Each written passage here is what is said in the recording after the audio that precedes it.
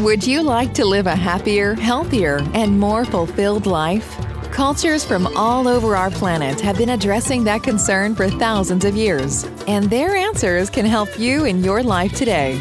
Welcome to The Sweet Spot, where healing, spirituality, and culture meet. Join anthropologist and healer Robert Vetter as he introduces you to healing and spirituality in world cultures. Here's the host of your show, Robert Vetter. Hi everybody, it's Bob Vetter here. Before we get started, and just in case you have to get off this podcast early, if you'd like to get underway with your own healing and clear away any energetic blockages, you can get on a free call with me. Go to healwithbob.com. Welcome everybody in my listening family.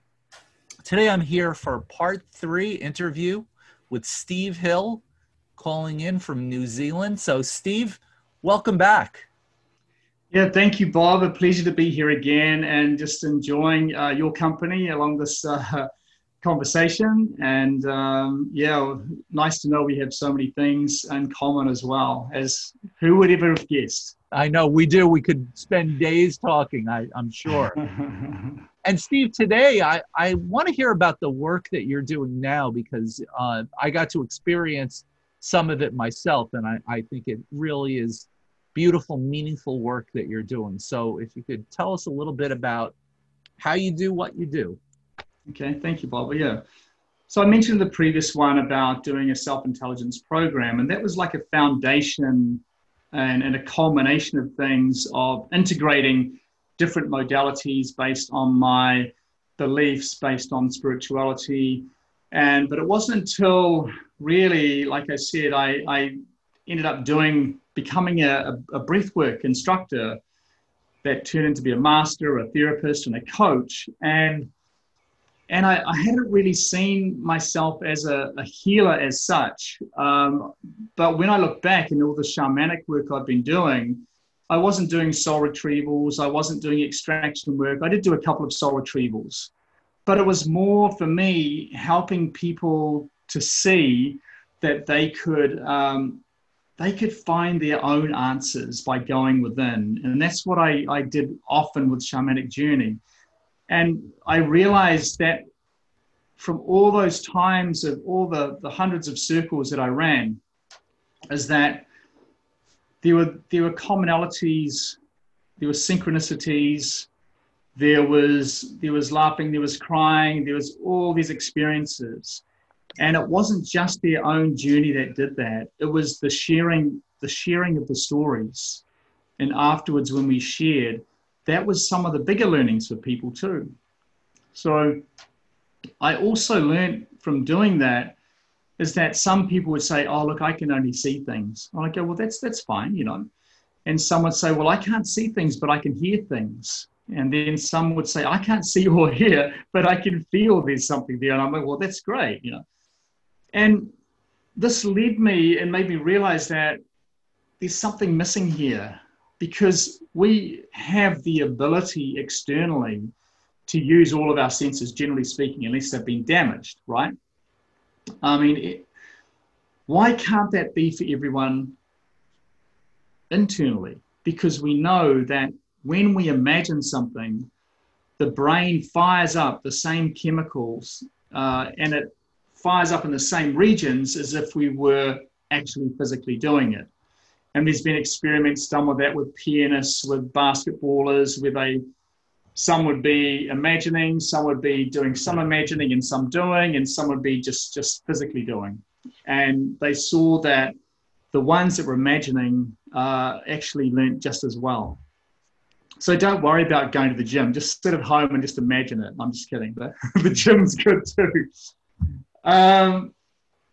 So why I bring that up is because when I started to become this breathwork instructor, it was a journey that finally I was doing something without a business partner. I could now integrate something I felt more comfortable with, that I started to understand, wow, breathwork, there's so much you can do with this. And Wim Hof, obviously a great inspiration for the Western world, because he challenged, and this is my thing, he challenged the medical profession, because I have to be honest, I know that the medical profession has a lot of amazing things that it does to help people, but it also does the reverse as well. And for most diseases, it is not a pill that can fix an ill. It is really looking at someone holistically. And this is where I came to from all my learnings, is that, and breath, wow, when I look at the foundations of it all, breath and how to breathe properly was a major part of that. Sleep. Yes, I'm sleeping every night, but what's the quality of your sleep? Okay, so this is me into the biohacker space. So I became a bit of I already kind of was before the term was coined. And so I started to get into gadgets too. I've always been a bit of a gadget freak, and I have an Aura Ring, I have a Muse 2. We just recently purchased a Healy resonance machine that works with microcurrents and frequencies, resonant frequencies to heal. So because I've realized as well, and from years ago when my wife was we went to John of God in Aberdeen, is that he offered 2 solutions for people for healing. One was a psychic surgery and one was a physical surgery. Now, I'd first read about him in the Shaman's Drum that I used to subscribe to, and I'm like, what? This guy's scraping eyeballs with a steak knife, and he's stuffing tweezers up someone's nose with a cotton wool thing on it. I'm like, that is weird. But when I got up there and I saw it, I started to understand. And it wasn't actually about the fact that he was doing something. It goes back to the old shamanic times of like extracting something, and they'd spit something in trickery into their hand, like it was a black stone or something, and then the person would be like, oh my God, they extracted that out of me. And so it created that placebo effect. And this is what he was doing, because sometimes people need to feel that they're being healed physically, where people could just believe it. And so for me in healing and what I do now, I work with different people. I'm working with my mother, actually, who has dementia. And rather than, like, some people would say, oh my God, what, you're at home and you're looking after your mum, and that must be a real challenge. I go, well, actually, it's a great learning opportunity, because I've learned so much from this experience around, Don Miguel, be impeccable with your word. That is so important. I say the wrong things, it creates the wrong response. So all these things have come together, as I said. Don't take things personally. I can't remember the other 2. But maybe can you remember those, Bob? Don Miguel? Oh, my goodness, you put me on the spot.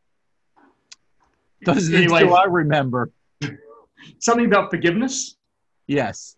And, well, actually, that was that the book after? That was the book after, I think. Oh, yeah, it might have been. Yeah. Anyway, that has been a real interesting learning. And so I'm seeing like things, I pick up little things because I'm listening, I'm paying more attention than I ever have. And I've been doing this as well with the people I work with. I listen. It's so important to listen, and not just to respond. Listen to understand empathically or empathetically, or however you want to call that word, but so that you are seeing from their frame of reference, so that you are seeing from their world. And there's an amazing woman, Naomi Field, who does like what she calls rephrasing, and there's a couple of clips on YouTube about her. She is the master at being empathetic towards people and just letting go and completely being with them.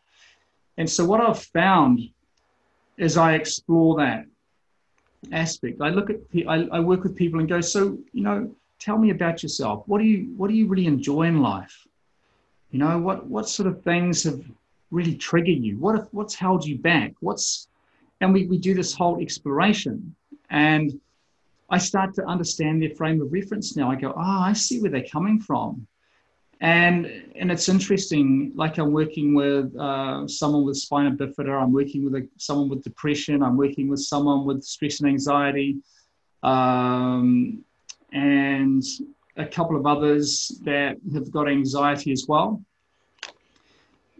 One that just has shortness of breath. So it's a real mix. But in most cases, it goes back to something psychologically. And this is where I feel the pharmaceutical industry has done us a massive disservice around the ability to heal, because society has put the power of our health into the hands of doctors. And the doctors are being, in some cases, because it's not all cases, but they are influenced by the pharmaceutical industry around this is the answer. You know, I remember from the Two-Eyed Seeing conference, the word that comes up is, I know what's best for you.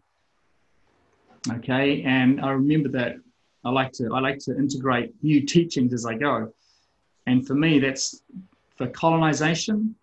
The first one was divide and conquer, right? And that goes through so many things. And even to our own self, we have been divided in our own self, where we're stuck in our outside world of consumerism and social media. But what about this beautiful inside world that gives us so much peace and love and joy when we know how to access it and use it? So where I'm getting to, and I mentioned the senses before, is that how do I then help people to explore that in this journey through breath work? So I discover what's going on with them, and then I help them to connect with their inner senses, right? Because what's the point of going exploring when you can't see, you know, or you can't hear, or you can't feel, or you can't touch internally? So by helping them and guiding them through like meditations, so I will personalize the journey for them once I understand their frame of reference and what we may need to release at the time. And as they go through that meditation, I'm looking at, what do they want? What do you actually really want? Because a lot of people, you ask them, what do you want? And they go, well, I don't know. You know, one person I was working with, suffering from depression, you know, he's on medication and things. And I said, well, I did a timeline. I elicited a timeline with them. Okay. For those of you who don't know what that is, it's the idea of closing your eyes and going, okay, if you could think of a time in maybe yesterday, where would that be coming from? Okay, so it's coming from behind me. Okay, cool. What about a week away? Well, it's even further behind me. What about, and so you go like that, right? Okay, what about in the future? Where would that be? It's in front of me. Well, some might go to the side, it depends. What about if it was, you know, maybe 3 months away? Well, that's further in front of me. Well, this person, they couldn't go any further in front of themselves. And from the previous conversation I've had with them,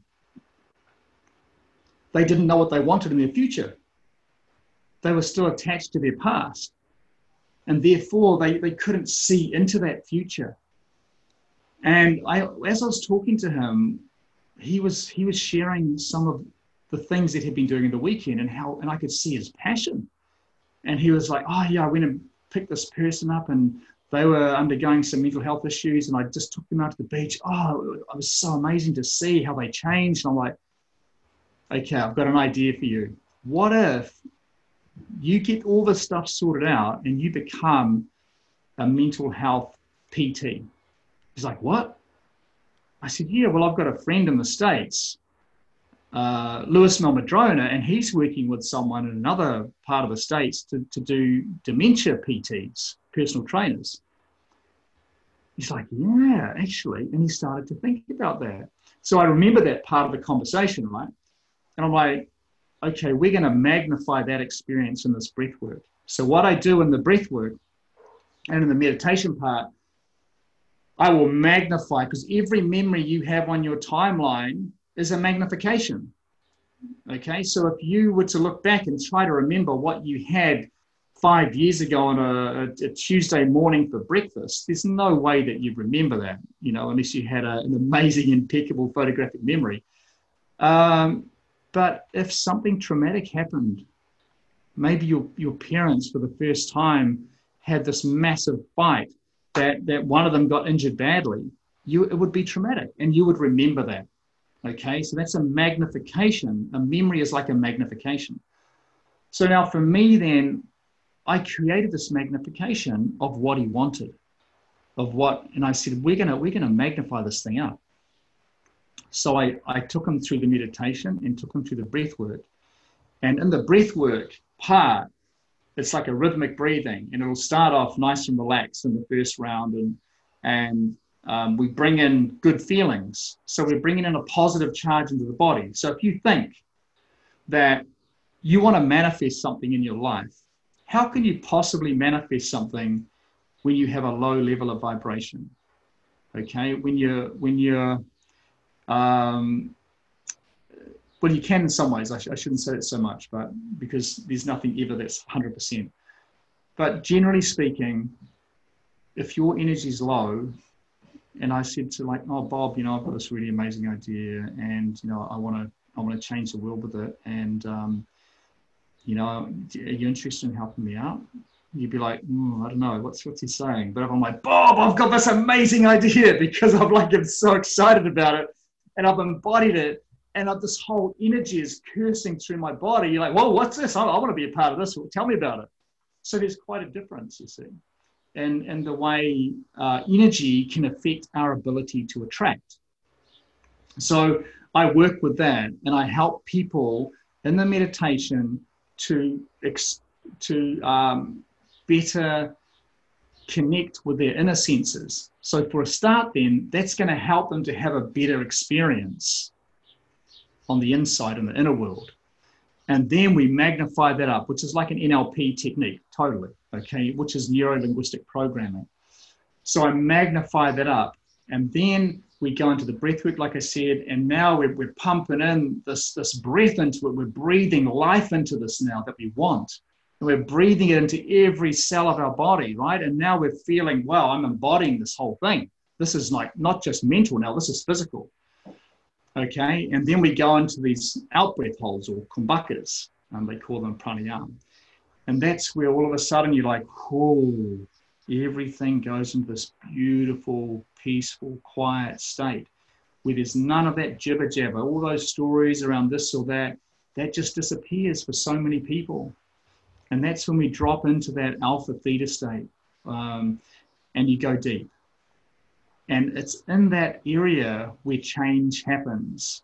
It starts to happen because now I'm connecting, or they're connecting. I'm guiding them to connect with their higher self, or their kind of unconditional part of who they really are, without all that condition and programming. That's the core, their essence. And now I'm like, now I want you to embody that thing that you want and connect with that inner part. And now we're aligning that inner world together of what you desire, your intense desire of what you want, to the core of your being. So I did this with this guy, okay, as this example, this person, and they came out of it afterwards, and they're like, wow, I know what it feels like to have what I want now. And he was all goosebumpy, and he's like, I saw it. I saw myself. I was walking along and I was doing the things that you asked me to do. And now I know that is what I want. And he's had this quite a big transformation.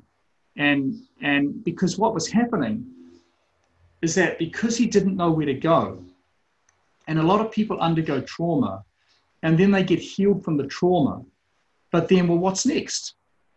I've let all this stuff go, but I'm still lost and I don't know what I want. But when I start to help people to find out what they want and do that digging for their gold around what they want, all of a sudden now they've got this beacon of light ahead of them. And the decisions now that they make on whether they want to kill themselves or whether they want to survive and be this thing become completely different.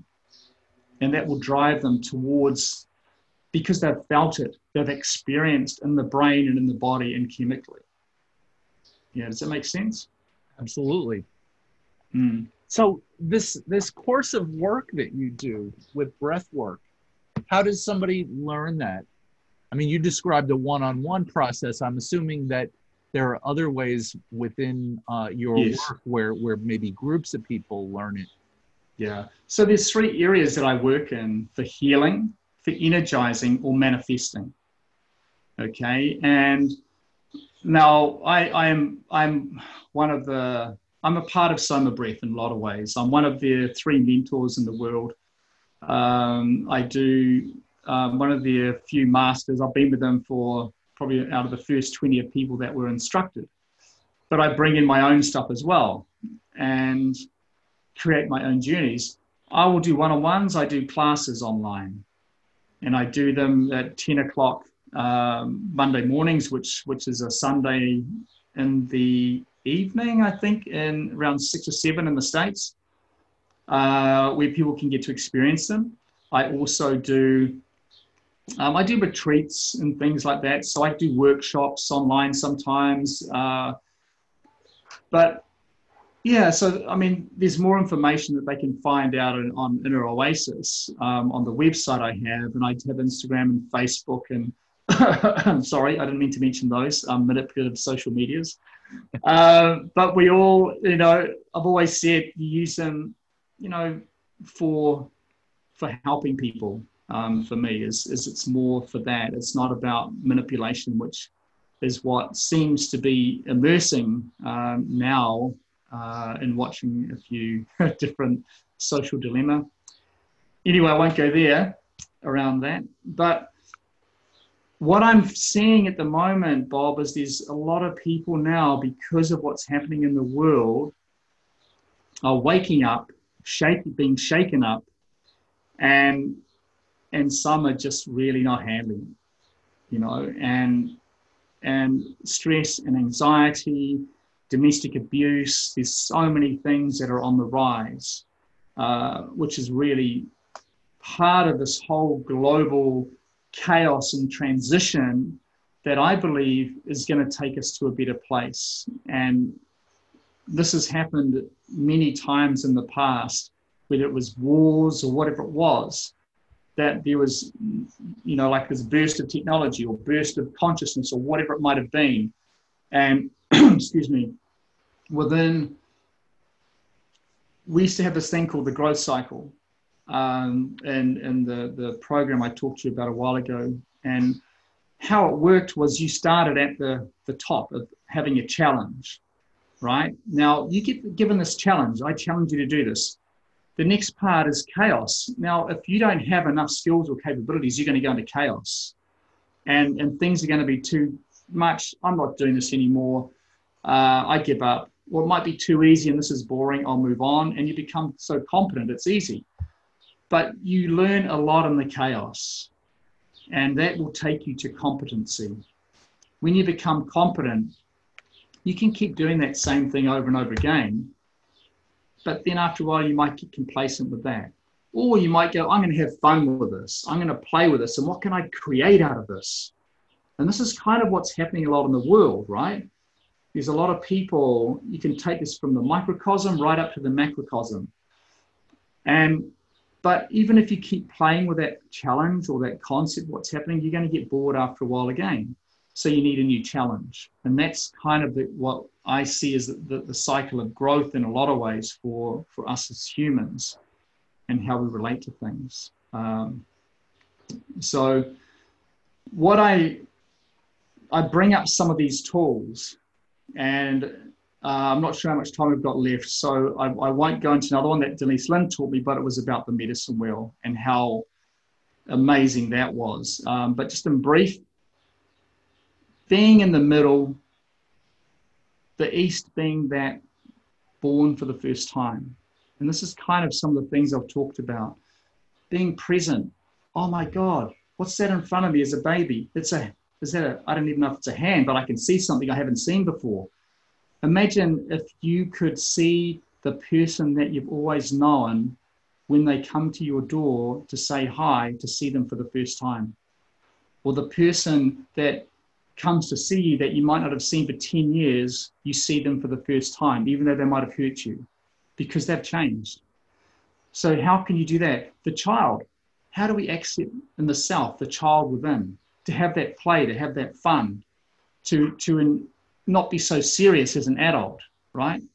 When do we go to the adult and take on those responsibilities and accountability and all those things for who we do? When do we go to the north and be that elder and share the wisdoms and the teachings that we've had along our journey so that others may in turn learn from that to build upon it? So that's in brief, but that was another great learning of the Native American medicine wheel that I took on then. So as far as the healing classes, and if you come along to the site, you might want to do some free stuff too, and I can guide you to some of that as well. But you can contact me, email me, however it might be. It's all on the website. So what is your website, Steve? www.inneroasis.io. Now, www.inneroasis.io. That's right. Yeah. I'll do it with an American accent so everybody understands me. Yeah. And actually, why I came up with that name, because I-O is Io, and Io is the Māori in Māori. It's the supreme God, the supreme being. Then I had to find a name that was Inner Oasis, I-O. I for inner, O for oasis.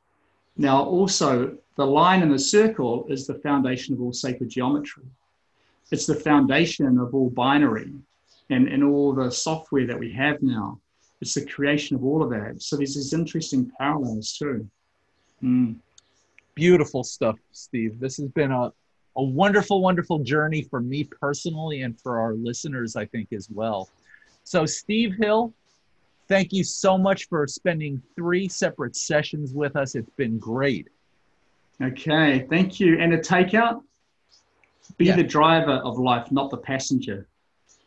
Wonderful. Okay, so if you're suffering from a bit of stress and anxiety with what's going on in the world right now, one thing you can do is to take in a breath in 4 and always breathe out twice as long as you breathe in. Okay, that'll calm your nervous system down. Or if you like, find a wood instrument, a flute or something where you're always breathing out longer than you breathe in, and that'll help to calm you down. Toning, OMS, whatever. Yeah. Well, thank you so much, Steve Hill, for being with us. It's been a great 3 sessions. Thank you so much, Bob. Yeah, it's been awesome, and much love to everyone out there who's listening. And if you have that love, share it around the world. And what's the Maori greeting or farewell? Ka kite anō. Which means what literally? It means farewell. Farewell. Thank you so much, Steve, and thank you everybody for listening. I hope you enjoyed today's show. If you're a very spiritual person who just needs a little help clearing away what's been holding you back through some relatively quick healing techniques, get on my calendar for a free call. Go to healwithbob.com. This has been Healing and Spirituality in World Cultures with Robert Vetter. Thanks for listening. Please rate, subscribe, and share with everyone you know who might benefit from these messages. Until next time, remember, be kind and loving to yourself and others. Together, we can heal ourselves and help build a better world.